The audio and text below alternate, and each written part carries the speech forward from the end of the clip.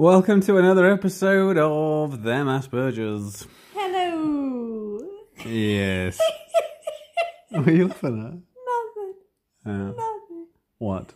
Oh, nothing. I'm just happy. Yeah, right. So, another week. It's been another week since you last heard us and our conversations. Which, by the way, just to clarify for some people out there, these are just conversations between me and Scarlett. At no point did me and Scarlett claim that we were experts or trained in anything to do with this, and it is just our opinions on both having autism. There's just some people out there that seem to think that me and Scarlett are claiming that we are autistic professionals. So just for those people, just to clear that up, this is solely opinion. Yeah. Yeah. But thanks for everybody for all the emails, messages, liking us on Twitter, Instagram, Facebook, and everything that they've done it on. My mom sent us a review, by the way. I think it might have been on Apple Podcasts. I got it last night. I haven't shown you it yet, but that's good. So yeah, good for that. People writing reviews is always a good thing. We've had loads of people join the group this week as well. I know you don't know because I'm the gatekeeper of the Them Aspergers group, but yeah, we've had loads. It's like up 66% of people in the last wow, thank you, week. everybody. Not 60% of like members, but 60% of people trying to get in over the weekly basis according to the Facebook stats thing, which is good. And everybody's being nice and friendly in there. I've not seen anything dodgy and stuff, which is good because I know a lot of people don't like Facebook groups in general because Facebook groups tend to turn a bit nasty every now and then, and ours has not done that yet. So yeah, it's great. So if you listen to this and you're not in there yet, but you've got some questions you want answered or asking, go in there and ask, because sometimes I go through there, so I tend to do like my email replies and Instagram replies and all that stuff, usually on a Wednesday. Not guaranteed, by the way. If you've sent a message to us through Facebook or Instagram and you've heard nothing back from us, I'm a bit slow at getting through them all, so it doesn't mean I'm ignoring you. I will get to it eventually. But Wednesday's usually my day, and sometimes on a Wednesday I go through our group and look at the posts on there, and I think, oh yeah, that's a good point, I should message that. And then I see like 20 comments, and I think, oh no, anything I say now will just be repeating what somebody else has already said. Then I look for the comments, and somebody's already mentioned parts of what I was going to say, so I tend to just like it, or something like that. Yeah. Yes. That's it. Oh, that was... That was your contribution. Yeah, I've been having a little look through the Facebook group, and I was going to comment on some things, because you would do the whole, what have you been up to this week? And I would... Wow. Oh, okay. What have you been up to this week? I have nothing to say. How boring. But I have looked through... You have looked through what? I have looked through the Facebook group. And there were just a couple of things on there that I really liked, so... Yeah. The one person commented on the group about one of their quirks, I think they referred to it as, is that they prefer subdued lighting, which I've commented on is a me thing before. But what I really liked about this post was something that is actually something that used to happen to me when I was younger. So my mum always used to get up early in the mornings. My mum would always be up before I was when I was getting ready for school. And usually when I went downstairs, the kitchen light was already on. And, that's like a bright kitchen light. But this person described exactly what used to happen to me sometimes, where my mum would put the light on that's over the stove. There's that... You can usually, yeah, we had one of them. So sometimes that would be on in the morning, and especially like in a winter morning when it was really dark, and that was just a nice subdued light, and I would love that. That would be amazing, because I actually never knew how to turn that light on. So right. I didn't do that myself. But if my mum had done that instead, and then I could get my breakfast ready in this nice dimmed light, I used to love that. And I just thought it was funny because this person wrote exactly that used to happen to them, and it just reminded me that that's totally something I did. And then they go on to say how they just prefer working in dark light and being in dark light. And again, the other night it was quite dark, and I was on my laptop and you looked at the laptop and went, is that even on? Because I have the brightness on the laptop dimmed down so much just because I just don't like bright light at all. If I can do everything in the dark, I would. And yeah, no, you're like a mogwai. And they commented on how they can see or that they seem to have good sight, night vision or whatever, seeing in the dark, and I think I definitely have better night vision. I actually can't see very clearly in the light when it's too bright. I actually really struggle to see anything, which I get, like a lot of people, if the sun's in my eyes I can't see, but my eyes don't really adapt to light very well. No, if I turn a light on that you're in the pitch black, it freaks you out. It's like if in the morning, if you're sat on the sofa and it's dark and I open a blind to let sunlight in, you almost, it's almost like if you watch like old horror films and you open like a light on a vampire, it's kind of like that with you. And then you like proper squint and you're like trying to like stare at stuff. You eventually adapt, but it is much slower than other people I know. Like I don't have that problem. Like I can go from like complete darkness to light. Like initially I'm like, ooh, but it lasts about 10, 15 seconds and then I'm totally used to it. Because if I have to go to the bathroom in the night, I will turn the light on. Whereas you don't. You just knock about in the dark, which I always think is a bit silly because you trip over everything. But and don't give me that like, oh yeah, but I can see what you can't really see really well in the dark. You just prefer the dark. I do prefer the dark. I do think I've got better vision in the dark, but yeah. I liked that, and I thought, let me talk about that, because then because I've got nothing to say about my week, really. Nothing happened to me this week. What about you? What's new with you this week? Yeah, I've had a few autistic obstacles this week, I suppose. I had some problems with... So, it's weird to explain, but...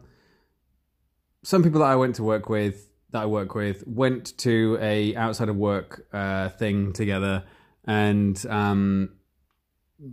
they came back and they told me basically some things that were said about me by some people.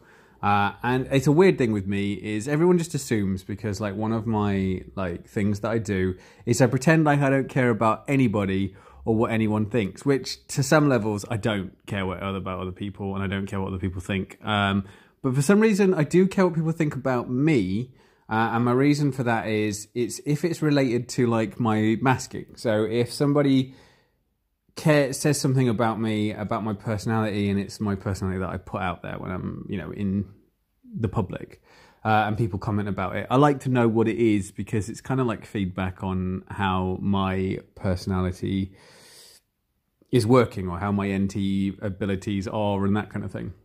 Because even though most people that I work with know that I'm on the spectrum, they forget about it all the time because I don't show anything that's in particularly autistic, I suppose. So yeah, it's interesting when people have comments about it. And the things that were said about me were apparently a bit negative, and I wanted to know what it was.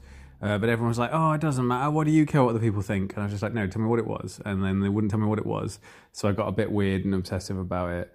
But then I realised that when I think about it, I don't really care. But yeah, there was just that. And another thing to do with like a hypothetical. I've noticed that, and I don't know if this is a common thing with people on the spectrum, but I'm not good with hypotheticals. People always ask me like, hypothetically, what about this? Or hypothetically, what about that? And it's same like the question when people say to you, like, I've never had it in a job, but I know that people that have jobs, it comes up a lot where you have like a what's the word I'm looking for here? Appraisal.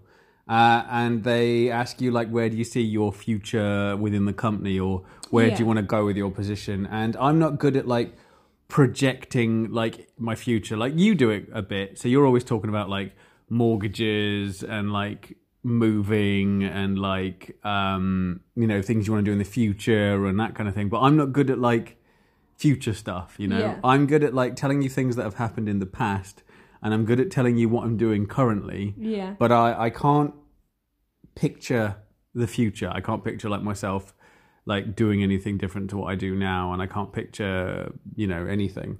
So it's the same with hypotheticals. People say hypothetically, what would you do in this situation? And I cannot hypothetically think of anything. You know, I can't give an answer. I can't do stuff. And that's one of those things that people just assume I must be able to do because everybody can do that. And I know that it gets confused with some people that think that those on the spectrum don't have imagination and we're not able to do imagination. And so we can't do hypotheticals based on the fact that we have no imagination. But I always see them as like two separate things. I can imagine all kinds of things. I just, for some reason, when it comes to myself and myself's like future or situations that haven't happened yet, I can't answer how I'd behave in them, because even now, if you ask me like to think of what I'd be like in a situation that I may have been in before, I couldn't even agree that what I did in the past is the same thing I do now. So there was that. And it was a weird question somebody asked me. They asked me a hypothetical, and it took me a while to just sort of go, I can't do hypotheticals, and then explain the whole autism thing, which kind of links into like the topic for today. Topics for today, it's kind of like a double topic, I suppose. We were going to do a topic of autistic traits that you have that you suppress. So things that you know you don't do in public because you would think they'll think I'm weird if they know that I do this, so you don't do them. So that's like our first one. And then the second one is a bit more complicated, but we'll go with the first one for now, see where it goes. This is probably, I don't know, I've kind of just sprung this topic on you, but what do you reckon? What do you reckon is something that is, now that you know you've learned plenty about the burgers, what's something that you only do when you're on your own, or I guess in some situations around me, that you would never do in public because it, you know, would make you stand out, I suppose, or it's a behaviour that's seen as autistic and so you don't do it? Because obviously we have involuntary ones, and they're the ones that you have to have like reasonable adjustments for, and are the ones that, you know, people say, oh, I'm autistic, sorry, you know, can't help it, and that kind of thing. But are the ones that you like to do but don't like to do in public because you worry about how it's perceived? I don't know. The first thing that came to my mind wasn't something that I like to do, but the first thing that came to my mind was meltdowns. Even when I know a meltdown's coming, if I'm out in public, I will hold it in as much as possible. Sometimes I physically can't, but even then, if I'm in public, I will try and get away from the public side of it. So even if I'm still outside, I'll go to, you know, like a quieter place that I can get to. And that's a big one, because obviously having a meltdown would lead to attention that I wouldn't want. Especially just if, I guess from an outsider's perspective, it would be more like, I feel like there'd be a lot of, are you okay? And that would be worse, because like, no, but I also don't want any help for it because it will pass and I'll be fine. So I think that's a big one that came into my mind, was just, the concealing meltdowns. That's a good one, actually. Yeah. Because a lot of people don't know what meltdowns are. I would say, honestly, before I got diagnosed, I did not know what a meltdown was. No, even then, on the few times that I had them around people and they explained to me that's what a meltdown was, I wasn't convinced that what I was having was a meltdown. I felt like it's... Because there's a few things that I don't have because I don't have, and there's a few like standard autistic traits or situations that... I don't have, that they always go, this is a common one for having autism. And I feel like meltdown's one of those things that pretty much everybody on the spectrum has them. So, I didn't know what they were. And I wouldn't say that I've got any recollection of seeing anybody have one, even though that the statistics of, you know, seeing someone with autism is quite high. I don't see a lot of them happening. So I do feel like a lot of people that are autistic don't really have the meltdowns, unless you're a child, I guess. Like, children with autism, sure, but then like you just think it's a really bad tantrum when you see it in children. You don't see it so much in adults, and I don't know if that's because it happens less frequently. As you get older, like you don't have them as much as when you're doing a child, so therefore they're easier to hide.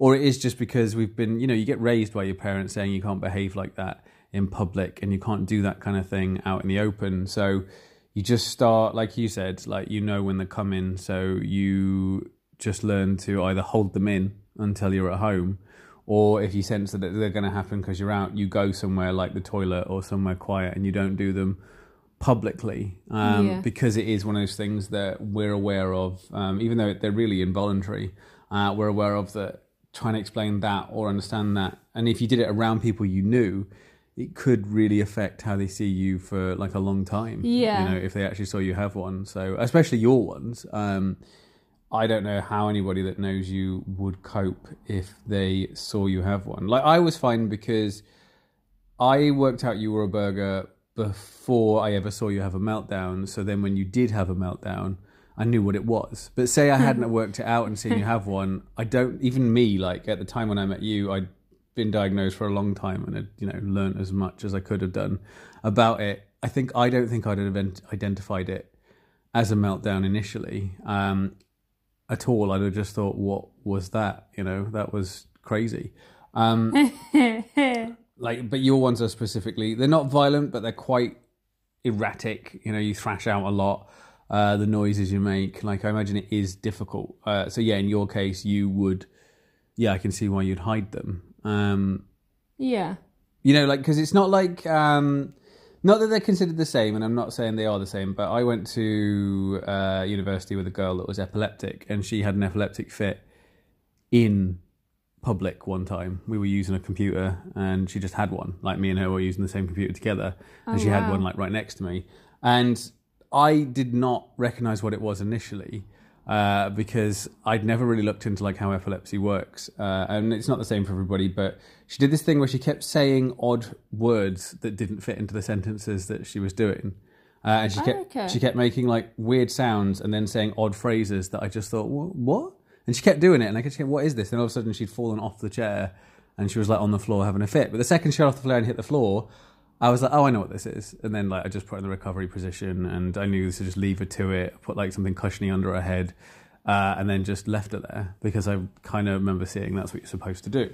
But it didn't make me like think any less of her or be odd. She never told anyone she had epilepsy. I didn't know she did. And then when she came out of it, she was like a bit embarrassed and, tried to explain to me that she had epilepsy. And I just kind of went, I figured that's what that was, and that kind of thing. But I feel like with a meltdown, because it's, I don't know it's not on the same level as an epileptic fit, but we can't control it. No. So I do feel like, but it's not as like she had one. She felt a bit weird about it that I knew, but then like it didn't change anything. And I don't know if it's because I'm a burger and I don't really get affected by stuff like that. People can do some weird stuff around me, and it doesn't change like how I view them because a lot of stuff I don't understand. So but I just think like having a meltdown in public like that, like I wouldn't do it. Like I've not had a meltdown in front of you, so I just I haven't had a meltdown in a very long time now. I'm more towards the shutdowns than the meltdowns. And shutdowns are easier to explain, I suppose, in public, sort of. I get accused of being moody or silent or do you know what I mean? Like just, I don't know. Like it seems to be more of a problem now. I used to have shutdowns regularly, but I don't really hide them. But I do have them a lot sometimes, and I know that people are talking about me or about them sometimes, but they don't really like say anything because they're easier to conceal, I suppose. Yeah. Another one that I think is definitely something I conceal, although not always that well, is my talking to myself. So I talk to myself a lot when I'm on my own inside. In fact, it's weird because for someone that isn't very talkative, I talk to myself quite a lot. And it will just be stuff like I'll just explain my actions whilst I'm doing them. Like, I think I've mentioned before, if I'm chopping up food, it's almost like I'm on a cooking show explaining what I'm doing step by step, even though I do the same, chop up broccoli every day. But here I am chopping the broccoli and you want to get it nice and small. Kind of like that.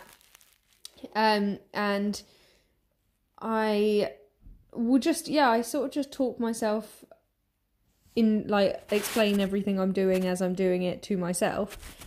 But I think that's something that I don't do when I'm in public deliberately, because there's a lot of stigma around talking to yourself in public. A lot. In fact, every time I've seen someone talk to themselves in public, they're either sort of known locally as being yeah, I know what you mean. Yeah, as being, like, odd. Yeah, I was going to say to you just for a second there, like, everybody talks to themselves to some level. What makes you think that you're talking to yourself is to do with your autism? But then I thought about that. When people say I talk to myself all the time, they don't really. Lots of people do, but they do it in that kind of thing, like, oh, you're an idiot, why'd you do that? Do you know what I mean? Like, do that kind of thing. Or while they're doing a job, they'll go, then I'll grab this, and then that's done, and then I've just got to remember to do that. And they'll do that kind of, like, talking to themselves.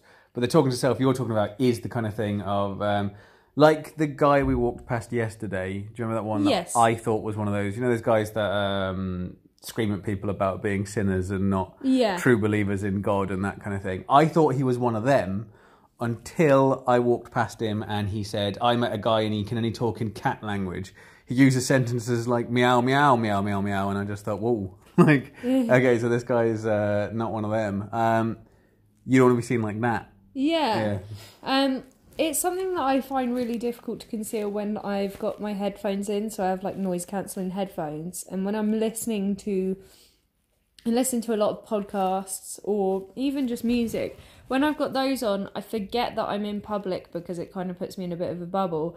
And I do find that then sometimes I catch myself talking to myself. So on my walk to work, I'll sort of catch myself going, is the road clear? I'm not sure. Let me have a look. Oh, that car's speeding.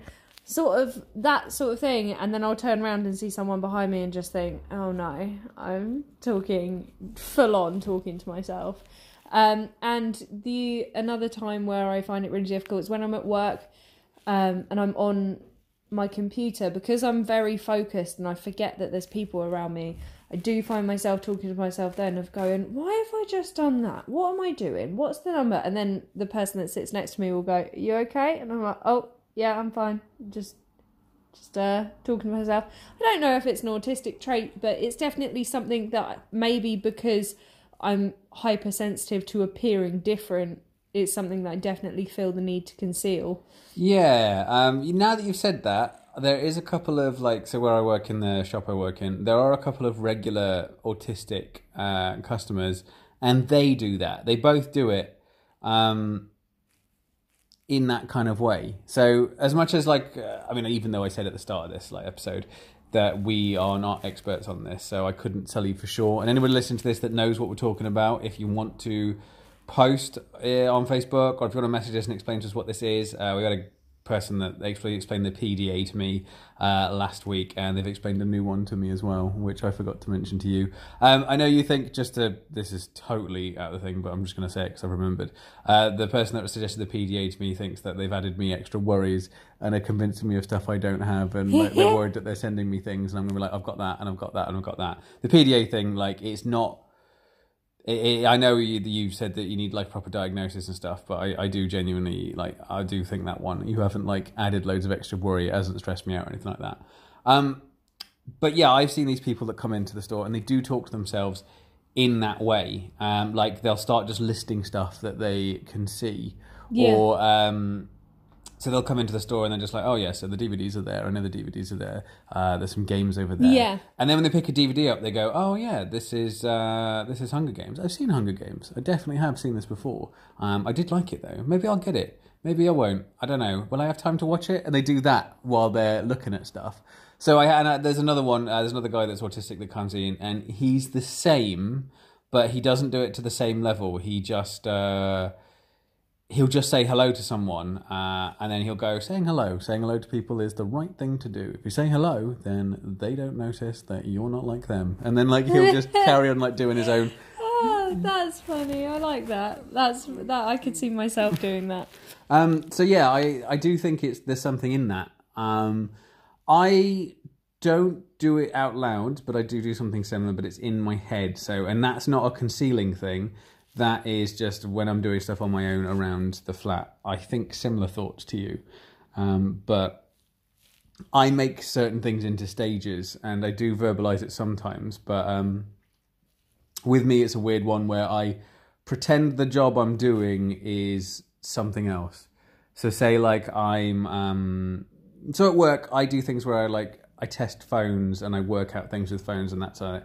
And sometimes my head does this thing where instead of testing a phone, it makes me think that like it's a bomb and I'm defusing it. And it's not really a phone, but it's like a bomb, and I'm like having to do these bits and do these things and, take parts out of it. Or like when I'm putting it back together again and you have to put like the battery and the back on the SIM card in, it's kind of like, when you watch guys that are like on army videos where they take a gun apart and then, or they get there's like that sniper rifle out of a case and they build it. In my head, sometimes when I do stuff like that, this thought enters my head where I think I'm doing that instead. So instead of putting a phone back together, I'm building a gun because I'm like a hitman or something. Or when I'm typing on a computer, I'm not typing in just like a Google search. I'm like hacking into it and I'm like typing in some code and that kind of thing. Yeah. My brain does this thing where I'm doing regular tasks and it makes it into a weird like other task. Like the other day I was making cookies. Well, last night I was making cookies for me and you to have. And I started imagining I was making some sort of like weird potion. And it was like the way I was making stuff and that kind of thing. So my brain does that. But the difference is, and the reason why for me it's a hiding thing, is because when I'm at work or out in public and my brains have this thought. So sometimes when I'm walking around supermarkets, I pretend like I'm following one of the people that I'm in the supermarket with. Do you know what I mean? Like I stand next to them and then I look at them while I'm like pretending to put apples in a basket or something. And then when they look at me, I like turn around and like do something else. And I'll do that for a bit and then move on to someone else. But I'm actually doing my shopping.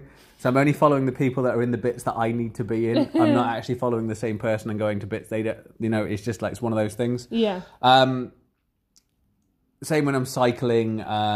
You've never seen the movie Tron. But when I cycle, on the movie Tron, like when you cycle, it makes like a wall behind you. And when you cycle, you have to try and cut people off so they slam into the wall your bike's making. So it's sort of like as you're cycling, there's a wall building up towards you. And when I cycle to work, I sometimes imagine this wall's coming out of me and all the cars behind me are like slamming into it and that kind of thing. So I've always done that. But the difference is when I'm in my flat sometimes, I'll then start acting out the thing. So as I'm doing it, I'll start pretending that like it's actually happening. So like when I was making the cookies and doing the potion, that kind of thing, instead of just mixing it normally, I was kind of like casting it in a kind of like weird way. And I do like really exaggerated movements with everything I'm doing when I do normal jobs. But when I'm out in public, I do not do that. Yeah.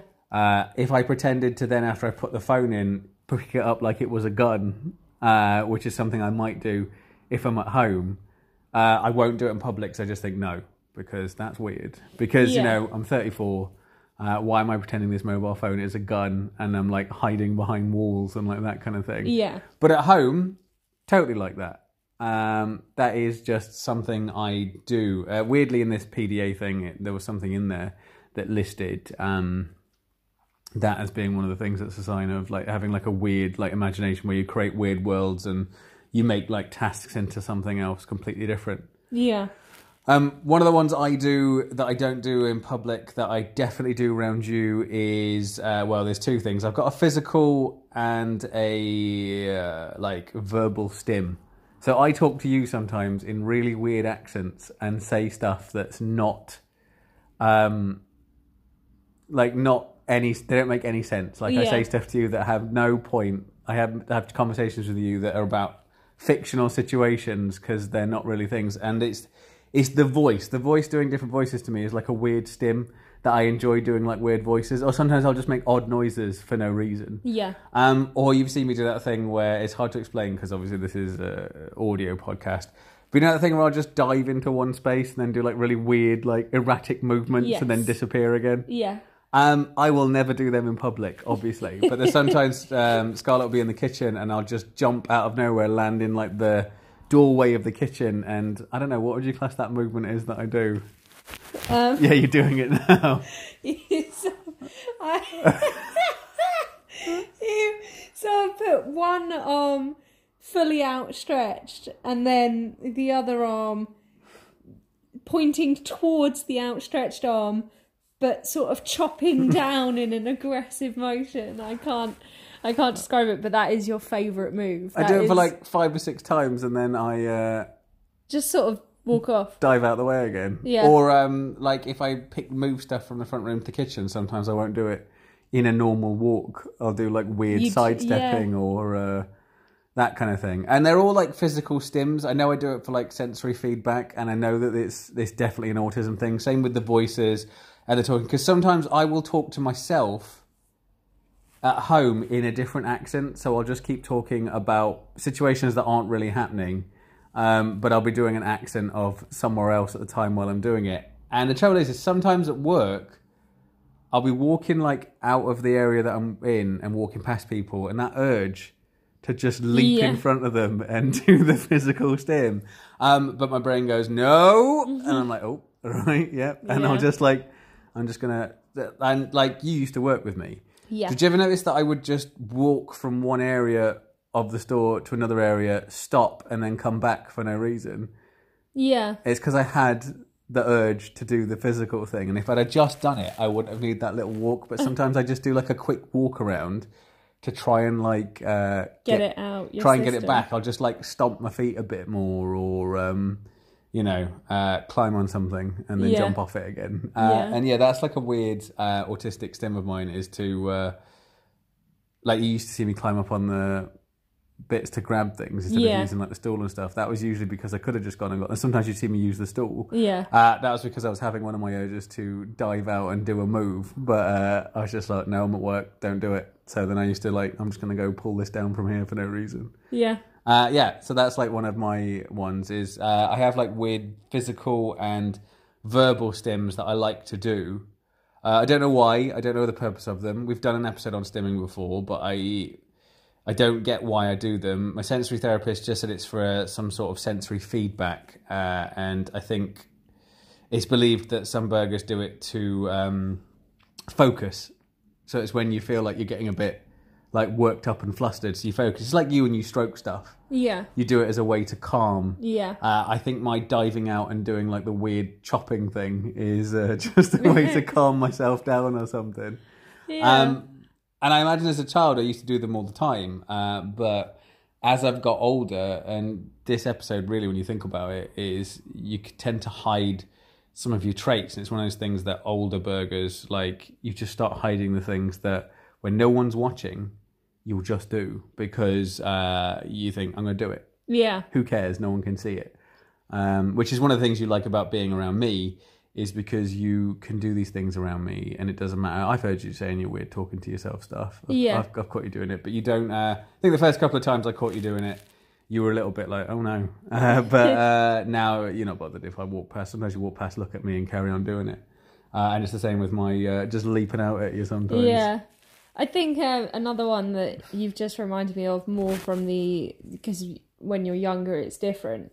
Something that I do that I definitely don't do outside of, I mean, really my own flat, or like here with you, would be the way I talk. And I think it might be I think one of the main reasons why I don't talk that much, I don't get that much enjoyment from talking, I think, as I've said many a time. But also I think because there's always that worry that what I'm going to say will sound autistic or different. And one of the things that I know I do with you is sometimes I just say like things that are funny, or I think they're funny, but they're inappropriate. And that's something that I can't do in public. And I think because with you, I know it doesn't matter. I can make jokes about you and you won't be offended, even if the joke I'm saying is not very, is obviously not very nice. Like, we will have a back and forth where we're just horrific about each other, to each other. Yeah. But it's all in good humour. There's no actually being offended. But, we'll say stuff that is even when it's kind of true. So it would be something that I guess a lot of people would be upset about. And I'm not saying that NT people would and autistic people wouldn't, because I know that isn't, like, I don't think the lines are there for that. I think there's a lot of NT people that will happily make jokes about themselves and not get offended. But it's something that I find myself definitely having to restrict when I'm out in public. And what I remember from being younger was sometimes, obviously, especially when you're at school and, you know, hormones and whatever, there would be sort of more kind of, not arguments, but, you know, I'm trying to think of a word that isn't a bad word.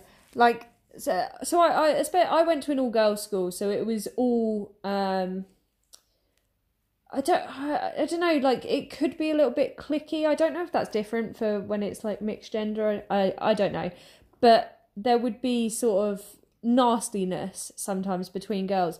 But I know that when people would be nastiness to me, I'd sort of think, oh, we're playing this game, right back at ya. And I would do like a bit of a back and forth, not realising that what I was saying was bad and this person was getting upset. Even though they'd said something about me, I would just be like, I can take this to the next level, because that's kind of what we do. We kind of try and one-up each other on how nasty about each other we're being. So I would think like, oh yeah, this is what we're doing. This will be fun. And I wouldn't be getting offended by the things they were saying, even if they were saying some horrible things. I would just think we were having this sort of game, and that would be something that obviously ultimately would not end up well for, I guess, either party. So that's something that I definitely think I have to like control myself saying in public. Like, if I think of a joke that I think is funny, obviously it's not going to be worldwide accepted. If it's something that can be personal, like because I know people can be sort of sensitive about certain things. Like, I think, for example, the other day I think I was mocking you for having a big nose. Yeah. And it was just in good humour. But I'm sure if you went up to someone else and just went, your nose is huge, it's obviously not going to go down as well. Yeah, it's not something, because I've noticed with you actually, when you are in public and if you do make a joke, you tell like what can only be described as dad jokes as the jokes you're going to make. And I guess that's because you think that's the only like safe joke to make. Yeah, I do. Like, I think I definitely restrict what I say. And I think it's because I don't know the boundary. I'm sure there's a lot of jokes that come into my head that I could say and they would be accepted as a joke, and they're obviously in good humour. But I think there's definitely been times in the past where I've said something and I've realised upon delivery that it has not gone how I thought it would, and it's being taken as a serious comment rather than a joke. So I think I now just sort of restrict all, just in case, because I don't really know. Like, I don't have the thing in my head that says, oh, there's the line and that's just past it. I don't have that. There isn't a line in my head.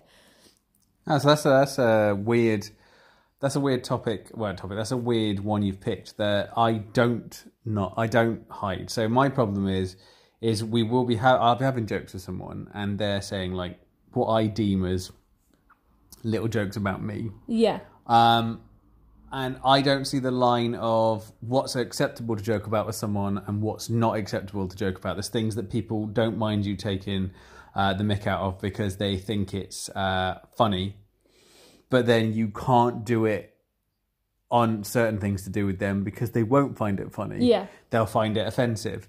I still do it. So it's not something where I think don't do this. I don't initiate it. That's the only thing I would say with me is I don't initiate that kind of abuse or that kind of jokes. But if someone starts it with me, it is really like a mixed bag as to what I am going to say. Yeah. And I don't know what you can't do and what you can do. And there's been times where we've had a joke and we've had a laugh and it's ended up with me making the other person I'm talking to cry. And I don't understand why that's happened. Yeah. I do look at them and just think, wait, why are you crying now? And in my head, there has been a few times where I think maybe it's something else that's happened. Like, I think maybe a relative of theirs has died and it's just hitting them now, and that's why they're crying. So I start going, what's up? You know what I mean? Like, and in their eyes, I've then just verbally abused them, and then I'm leaning in going, what's the matter? Why are you crying? And then they're just like, what do you mean, why am I crying? Because of what you said. And I was like, well, what I said was a joke. Oh, you think that kind of thing's funny? And I'm just like, well, you said this about me. And they're like, well, you made a joke about, I made a joke about your shoes that you're wearing, and you made a joke about my weight. And I was like, yeah. And they're just like, well, no, that's not acceptable. I don't understand the social what do you call it, like, I guess like faux pas and like the etiquette of what you can say and can't say. I've never understood that. But instead of just hiding it, so like you do, where you keep your conversations to like stuff that you know is okay and like vanilla, I suppose, and it's not gonna cause any offense.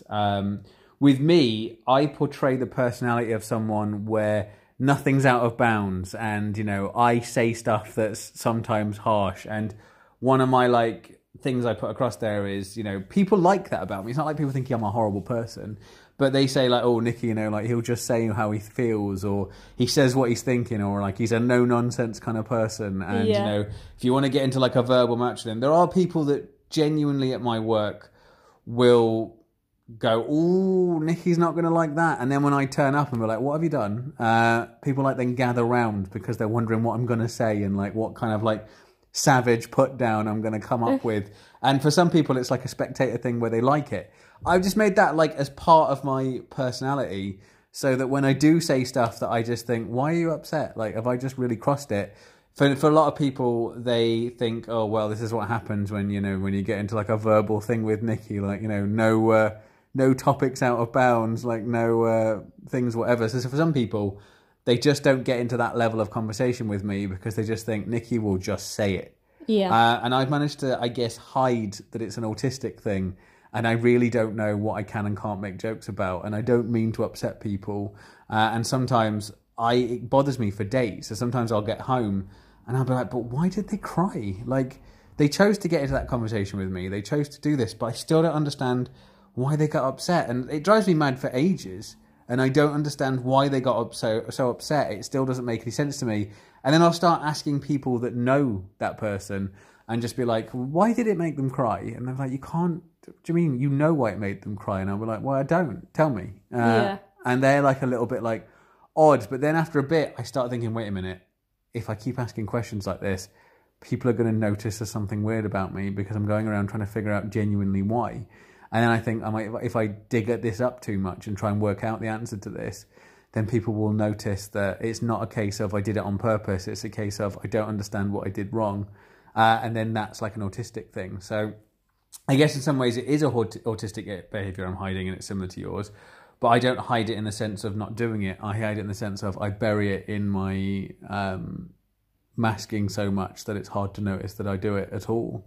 Yeah. If that makes any sense. Yeah, no, I think that definitely makes sense. I think it's interesting. I think these are the main things that I notice. I definitely think with me, the things I notice that I restrict myself doing in public are a lot more of the, I guess, the internal, so like the verbal and the thoughts and more internal things, because the physical things, I definitely restrict on, but it's almost like I don't really have to think about them as much for me. It's because I think we've mentioned before, so like when I'm happy, I jump up and down. I don't do that in public, but I don't really think about doing it in public either. It's a little bit more, even if I want to, it's not a case of I have to think like, oh, hold it in. I just think, no, I'm public. I know, like, there's such a barrier for me with the physical thing. Like sometimes I get the urge to run for no reason when I'm out. If I'm out for a walk, I just get the urge to I can't run very fast, but my version of sprinting for, I don't know, like 10 seconds, I just want to do it. But then I think, no. But I think it's definitely more of a conscious effort I have to make towards the things that I say versus the things I do. The physical things are a lot easier for me to restrict myself on. One thing that I find, though, that I do genuinely have to put some thought into sometimes is I don't know if it's probably not one thing. It's probably lots of different things, but I feel like they're all encompassing. So when people walk past me and say like a really soft item of clothing, I do have the urge to just go and stroke it, which I know that I can't do that because that would be odd if a stranger just comes up to you and starts stroking, I don't know, like your top or whatever. That would be odd. But it's definitely something that I get the urge to do. I equally also have to stop myself, and this one happens way too often. If I'm in like a cafe or a restaurant or anything like that and a waiter walks past and they're taking food to a table, but I like the look of the food they're taking, I really have to think about, don't reach into that bowl of chips and take a chip as they're walking past. But it's a conscious thing that I have to think because I see it and my brain goes, take that, and then I think, no. And that's something that I notice a lot. And it also happens if I'm in a supermarket and, I don't know, say I want tomatoes and someone walks past with tomatoes in their basket, I have to think, no, go and get your own. Don't take them from that basket. And I don't know if I feel like they're all linked, but it's definitely something that I notice. Or say like someone's got a handbag and something's sticking out of it and I just, not even I want to take it, but I just want to know what it is because I can only see sort of half of it and it's kind of brightly coloured or whatever. And I think, what is that? I just have the urge to like reach in, grab it out just so I can have a look. And yeah, I think all of those things are linked, but that is something that I do find myself consciously having to stop myself doing in public. Well, yeah, it's the social etiquette thing again, isn't it? I mean, it kind of explains last night as well why you grabbed that cookie the second I took it out of the oven. And it was completely like soft, and you just picked it up, and I was like, "What are you doing?" And that's just because I guess you wanted to know what it felt like. Yeah. I know it's handy for you because when we go to clothes shops, so every time I've gone to a clothes shop with Scarlett, she will feel everything on the racks. You will touch everything that's everywhere just to see how soft it is. If something looks soft, you know because it's hanging on like a mannequin or it's just on a coat hanger on a rail, you know you're within your you're allowed to just grab it and have a feel. I can touch it. And you do it all the time, like, because you know you can. Even stuff you wouldn't ever wear or stuff that you're not interested in, you just think that looks soft. And then you grab it. You grab it because you know you can grab it. Yeah. I've noticed that with you. Sometimes you just go into clothes shops just to feel the fabrics and then you leave. Yeah. Like, I do feel like sometimes you've just done it to get it out your system. Yeah, probably. But, like, I suppose it's... The things of this episode we're talking about is... It's stuff that, would you say as a child, did you just do the stuff that you now don't do? Because I've seen you run up and down. Like, you run up and down the flat constantly. Like, not all the time, but there are times where you just run from, like, the front room through the hallway to the bedroom, through the hallway to the front room, and you just do that a couple of times. Yeah. And that kind of thing. But would you say, because I would say that some of the things I do, I definitely just did as a child, no matter who was there and where I was and like that kind of thing. And I've seen like autistic children in public and they will just do things that I just think, yeah, I know what that is, but I would never do that. And it is one of those things that people do. I even think, even though I've always said that like those that are late diagnosed, you've learnt to like just cope, you don't know what it is, and you've learnt to hide it and that kind of thing. And those that I'm not 100% convinced that those diagnosed young, so like when they're diagnosed at like 4, then just don't start hiding this stuff from people, because I do think some of this stuff, I was never told to not do it. I've just seen the way people react to it, and then that's made me not do it. Yeah.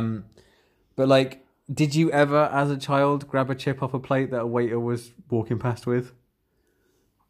I don't know. I actually, like, I'd love to say yeah, but I'm not sure that I would have done, because I think I would know what my parents' reaction would be. Exactly. So this is what I mean. Like, it's but would you say that definitely when you were like young, so like really instinctively, like, sort of 5, 6, that kind of thing, would you say, maybe not the chip grabbing thing? No, but would you say a lot of these things that you've listed that you won't do in public now, you just did back then? Yeah, I imagine so. They're talking to yourself and like that kind of thing. And I do actually, when I see, because autistic or not, when you're a child, you can get away with doing all sorts of stuff because you're a child and you don't understand, is how people put it.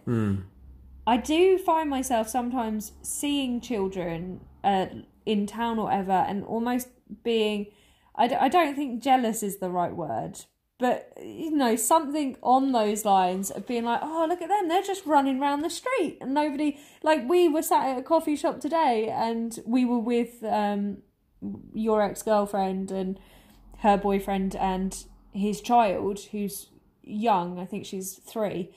And she was just doing all sorts of stuff that I kind of thought, oh, I want to do that. Like, she was just wandering around the town. I mean, we were on the tables in the high street and she was sort of around the tables. She wasn't just going downtown on her own or whatever. But there was people weren't looking at her thinking that's odd when she was like running about, because she's a child and that's what they do.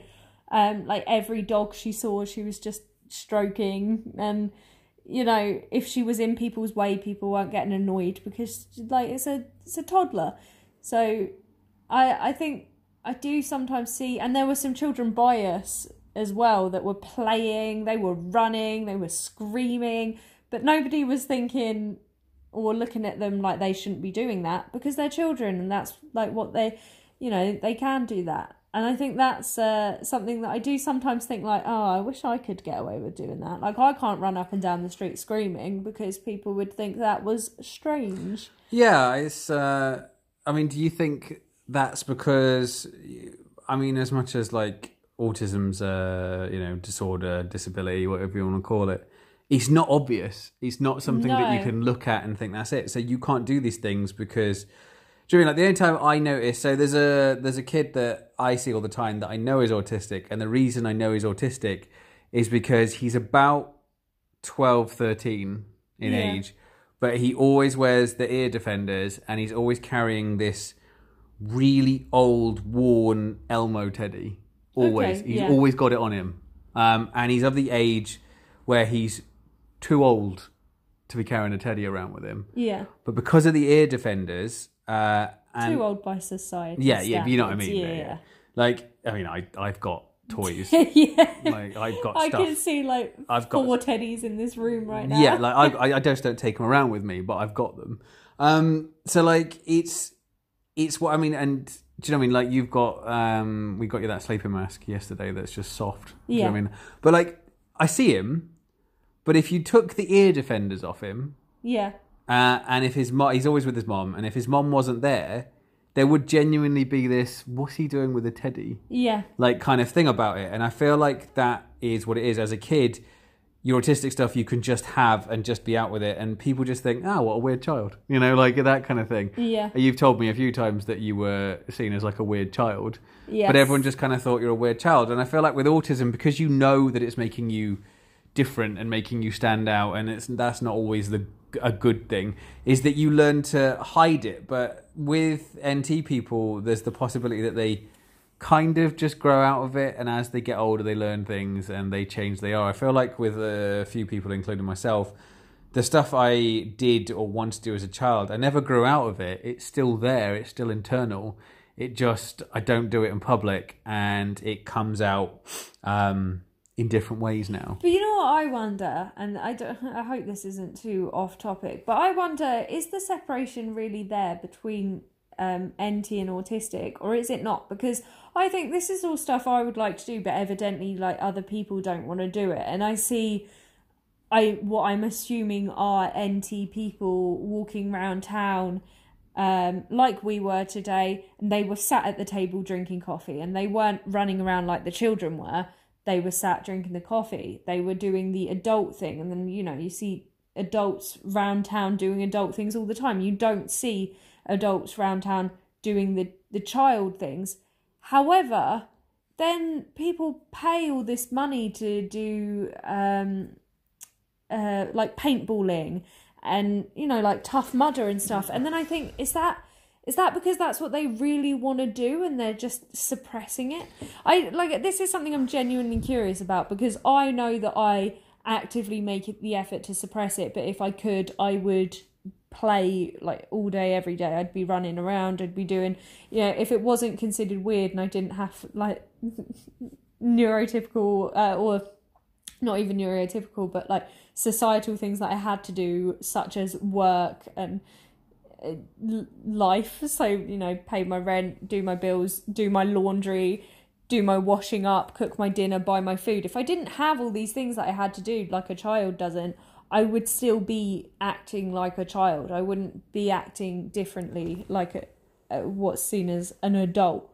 I wouldn't do those things. But then I think because people pay to do the more childlike things, if you like, does that mean that everyone feels like that? No, I don't think so. I get what you mean, and I get that, like, you know, playing football when you're older, like that's something that people just do. You know, like they play football as a kid, you play it after school all the time on the green. But then as you get older, you've got like responsibilities and you've got like bills to pay, mortgages to do, kids, marriage, that kind of thing. So then you can do it on a Thursday night with a bunch of other blokes at like a proper football pitch. You know what I mean? Like it's not just a tennis ball that you're kicking around in a car park somewhere. You go somewhere and pretend like you're doing it in a professional. It's good for my health. It's good for my body. You know, it's good for team morale and that kind of thing. But in your head, you just like, let's just kick the ball around and go mental like I used to do. I get that, but I've noticed that the thing that we're talking about really in this episode, as much as I'm saying, is basically we're saying, is it okay to stim in public? Yeah. And like stimming is not something that NT people do. And all our stuff that we've said that we don't do. Meltdown is a form of stimming in a sense. It's a negative one, but it's there. And I think it's because you know you can't do it. But as a child, you just stim in public. You know, you just do it. You know that stimming helps. You know that it helps with concentration. It makes you feel better. It makes you relax. It calms you down. But in public, some of the stims, especially me and you have, you can't do it. You're talking to yourself while you're doing stuff is a stim. Yeah. But you won't do it in public because you know that it's a weird thing to do and people would see it. But if in not doing it, when you feel like you've got to do it, it has like almost a negative effect when you don't stim in public at the points where you need to. You'll need to just run mentally in a straight line until you like have had enough of running is a stimming, but you don't do it. But how do you feel like when you have the urge to do the run in a straight line and you don't do it and you carry on walking? You definitely feel like restless. Yeah. So that's the difference, I think. With these people, you're right. There's things that they used to do when they were younger that was fun, and when you're a kid you have more fun then because there's no responsibilities, there's no the things that life expects of you. And then when you get older, all the fun, and you don't really have fun all the time. You don't have fun like every day. So what you do is you set like slots of time to have fun in. And a lot of people's fun is like paintballing or, like you said, like Tough Mudder or doing the things that are basically the same like what kids do, like rock climbing and like that kind of thing. It's stuff you do as a child. But I think for us, you have to stim every now and then and you feel this overwhelming urge to stim, but you think not in public. Your things of rubbing something soft, you always like to do it the second you're in, the second you're behind closed doors.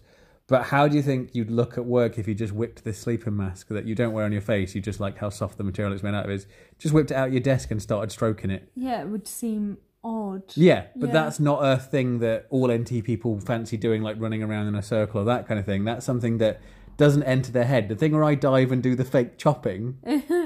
I've never been with anybody where behind closed doors I've gone, oh, I do that too. Never seen anybody else do it. And every time like ex-girlfriends or people I know have seen me do it, they just go, what was that?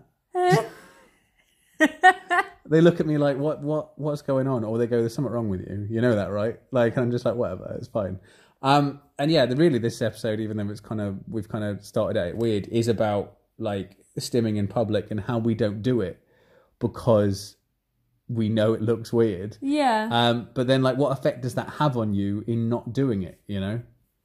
Well, yeah, it's hard to tell. I don't know if it has... probably makes me feel more sort of, I don't know, maybe a bit more anxious or whatever. But I think the bigger effect of it is it makes me not like being in public around people as much. And probably a lot of me not enjoying like social interactions and being in public is because it feels so restricting. As much as I get exhausted, maybe that's why I find it exhausting, because I love being outside. Being outside is a lot of the time my preference to being inside. I like, especially doing some sort of activity, like especially walking. I really like walking, and I find that I do a lot of just going out when I can because I get a bit restless. But that's going to quieter places where I can still do, you know, the things that I want to do freely in, I guess, in the outdoors. Whereas I think a lot of times I don't want to go to social interactions because it means that I have to restrict myself so much from what I can do and can't do. And maybe that's a big part of it for me, is that the reason I don't like being in social interactions is because I can't do my own thing. I know sometimes we go for a day out, even if it's just going into town, Bournemouth town, not where we live. So, you know, we have to travel there, which we do on foot. How long does it take to walk there? About 45 minutes? About that, yeah. Yeah. So it's about a 45-minute walk, which is in public, I would say. Then we're in town. It's quite a busy town. There's people all around. And then maybe we'll come back and that's a 45-minute walk. And then maybe we go around the town that we actually live in. Sometimes we need some other bits from the shops there. So that's more. And it gets to a point where I start getting really anxious and I just think I need to be inside now. I need to be away from everybody. But I think what I really mean is I need to stim like crazy and I just can't do it right now because I'm in public. And I think that's where it comes from. I don't know if it's a need to get away from people. I think it's a need to be myself.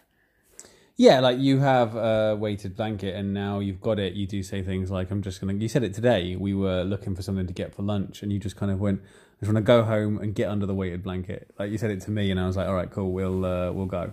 But this is what I'm saying. This is the difference. This is the difference between us and the NT people, is because, and like you said, that when you go to social stuff, you go and you can't be yourself and it's stressful. Whereas unless you're going to like a work social event, most NT people that I've met, they go to work, but when they go to the social event, the social for them is the stim, is the release. Yeah, I suppose, yeah. It's the thing they go to let their, they always say like, let their hair down, paint the town red, like that kind of stuff.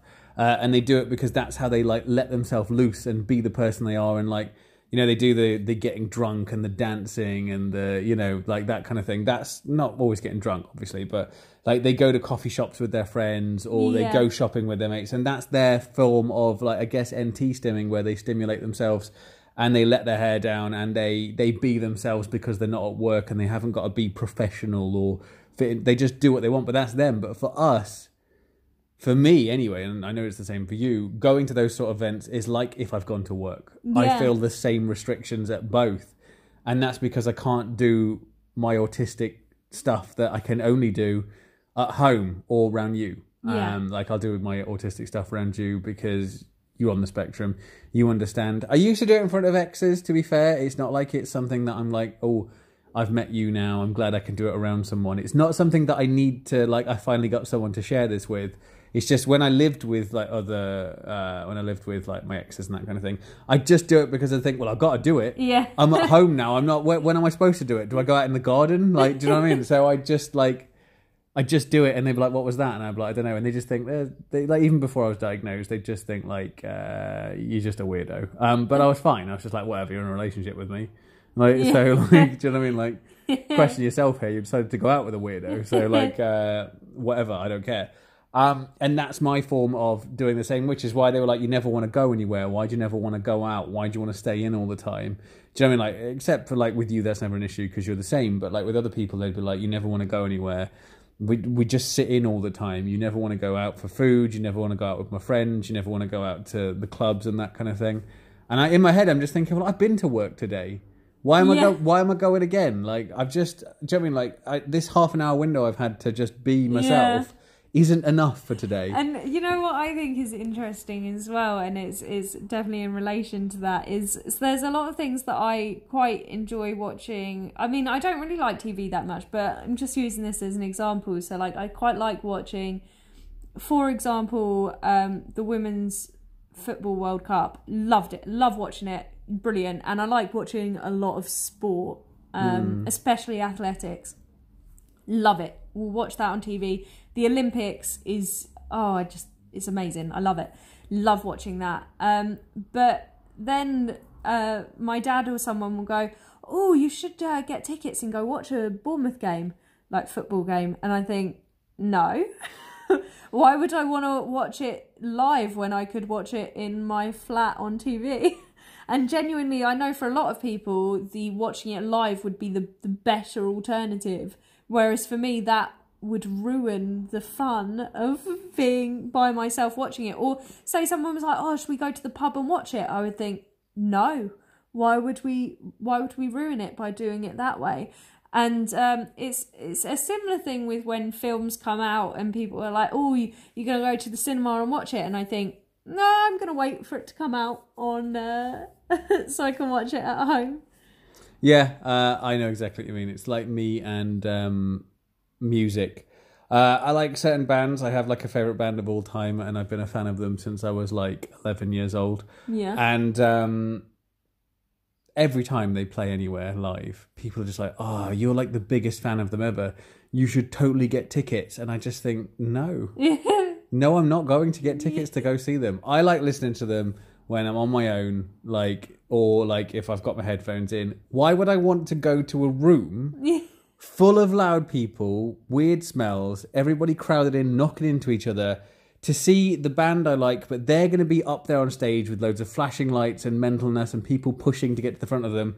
They don't sound the same on the stage as they do in my headphones, so my weird like connection to how I like them to sound is not how they sound live. I don't like listening to live music. I don't buy live albums. I don't like listen, even though I like this band and I like all their songs, they've got live albums and I hate them. I don't listen to them live because I don't like the sound of them live. I don't like the sound of any band live.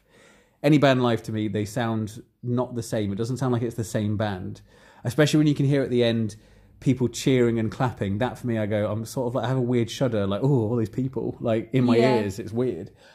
So I don't do gigs. I don't go to them. Like I imagine there's loads of people out there actually that are autistic that don't go to gigs because the noise, the people, that Weirdly, kind of thing. I also know a lot of people that are autistic that do though, and that is one of the social events that they will happily go to. Which, if that's what you like, that's brilliant. I think that's amazing. But I find that very interesting because given the circumstances of the fact that it is usually crowded, it is usually sort of flashing lights, and it is usually very loud music. I find that fascinating. Yeah, I can't do it. The second I'm there, I hate it. And people are just like, people come out and go, oh, they're so good live. And I just think, we were at the same thing. Like, that was awful.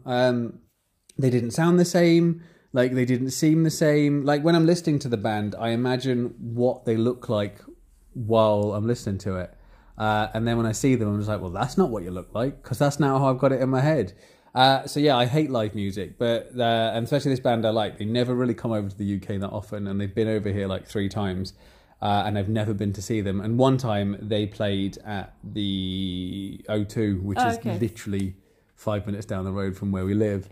And so I was just like, oh yeah, you've got to go to that. Surely you've got to go to that. Like, it's just down the road. And I knew that it would seem weird if I went, well, I'm not going to go, because and I just kind of went, yeah, of course I got tickets. I got tickets ages ago. I'm definitely going. But then they were just like, who are you going with? And I'm just like, I'm not going with any of you losers. Like, do you know what I mean? Like, I'm going on my own. You guys don't even like them. Like, you're not coming with me and ruining my thing. I'm going to go by myself, enjoy them and come home. And people were like, oh, okay, fine. Be like that. I didn't go. Yeah. Like, do you know what I mean? Like, I didn't even get tickets. I wasn't even interested. The idea of it, I just thought, but why would I do that? Like, that it doesn't make sense. I don't understand going to see bands you like live. I've been dragged to them, but since my diagnosis, I've not been to one, because I know I don't have to go. I just straight away, the burger card is out, and I'm just like, I'm not going. Whereas in the past, people would buy me tickets to stuff, or I'd just go to things and everyone else was like well into it, and I just thought, I've got to pretend like I'm into this, because if I don't, I'll seem odd. Yeah. Especially because I do listen to music a lot. So people just assume that I would be the kind of person that goes to gigs, festivals, that kind of thing. But I literally can't think of anything worse, especially festivals. Like, I hate camping and I don't like live music. So why would I go to something that's a combination of the two? Yeah. Also, I need to clean and stay clean, and I don't like dirt on stuff, and I don't like looking messy and that kind of thing. And the idea when people go, yeah, I didn't wash for 3 days and I got covered in mud and I had to sleep in a tent. No one's ever said anything to me about any sort of festival that I've gone, oh, actually, I might like that aspect of it. They just, everything they add, oh, and then there's this and there's this. It's like they're just going, and then this will happen to you, and then you'll have to experience this, and then this is excruciating. I'm just listening to the list of things that I just think, why do people pay for this? Yeah, it's interesting, isn't it?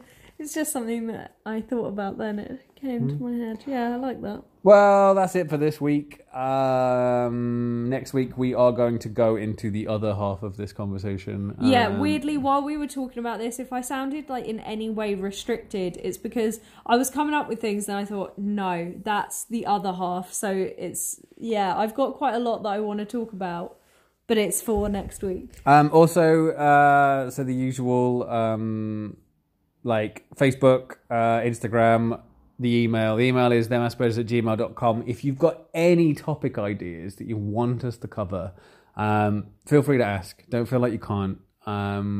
We will cover it if you ask. Like, because me and Scarlett don't take a break from this. We do this every week. We've done this every week now for... what month are we in? August. So we've done this like a year and a quarter, roughly, and we've done every week since then. So we will cover your topics, definitely. We will go over some of our old topics as well, because me and you have like got better at this. I know a few of the first episodes we did, we used to try and limit them to an hour, and we'd say, we go back in that in more detail. It's quite broad, so we will kind of go into more things. Yeah. Because obviously we continue to do this, we're gonna, not run out of topics, but we will like be able to go back into stuff at detail. So if there's a topic we've covered in the past, or you've been listening to our old episodes and you found stuff interesting, but you thought you wanted more. Yeah, like we're not going to not do another episode on stimming, or not do another episode on sensory stuff or overthinking or any of that kind of stuff. Like, we will go back to it. It's just me and Scarlett, like we say, we don't really script this. We rarely pick the topic we're going to do until the day we're doing it. There's not really much planning in this, which at times you can probably tell. But yeah, yeah, and we are going to... I know it's been a topic that we've been asked about so many times to cover. We really have, loads of times. Is like the whole gender and not seeing gender and stuff. And we will cover it. We're still coming up with how we're going to cover it. Like, it's one of those topics that I feel like you need to have more planning behind. But it is one that I want to do, and it's been suggested to us like quite a few times. So we're getting there. We will do it. Yeah. What are we doing next week? The other half of this. Which, yeah, but you haven't. I'm not going to say it either. Oh, you're not going to say what it is. It's quite I can't really, like, I need more time to think about it, because obviously I have to name the episodes, and the episodes get named after the topic. And like, I have to then kind of break it down into like an easier thing. And I feel like what this is every time I try to explain it to you, I've kind of listed like 4 or 5 sentences, and you've gone, yeah, I know what you mean. That sounds like a good topic. But if I do it now, I could be, you know what I'm like. I'll start talking, it'll make me think of something else, and then there's another 15 minutes of this episode because I'm trying to explain next week's topic. Fair enough. Yeah. So yeah, the usual stuff. Just look for Them Aspergers on Instagram, on Twitter, on Facebook. themaspergers@gmail.com is our email address. There's a private group on Facebook. We've said it all loads of times. You know what to do if you want in on any of this, or if you want to contact us directly. And yeah, that's it. That is it for this week, unless there's anything you want to add. Thank you, everyone that listens to this episode. Our estimated audience, according to the Anchor app, has gone up quite a bit since we started doing all the social media. I know that we got really good with the Instagram posts, and then they haven't happened in a while, but my head of Instagram doesn't seem to be doing any pictures, do you? Yeah, one's going up today. Oh, is it? Yeah. Thank you so much, everyone, for listening. Amazing. Thank you. That's Bye. It, yeah.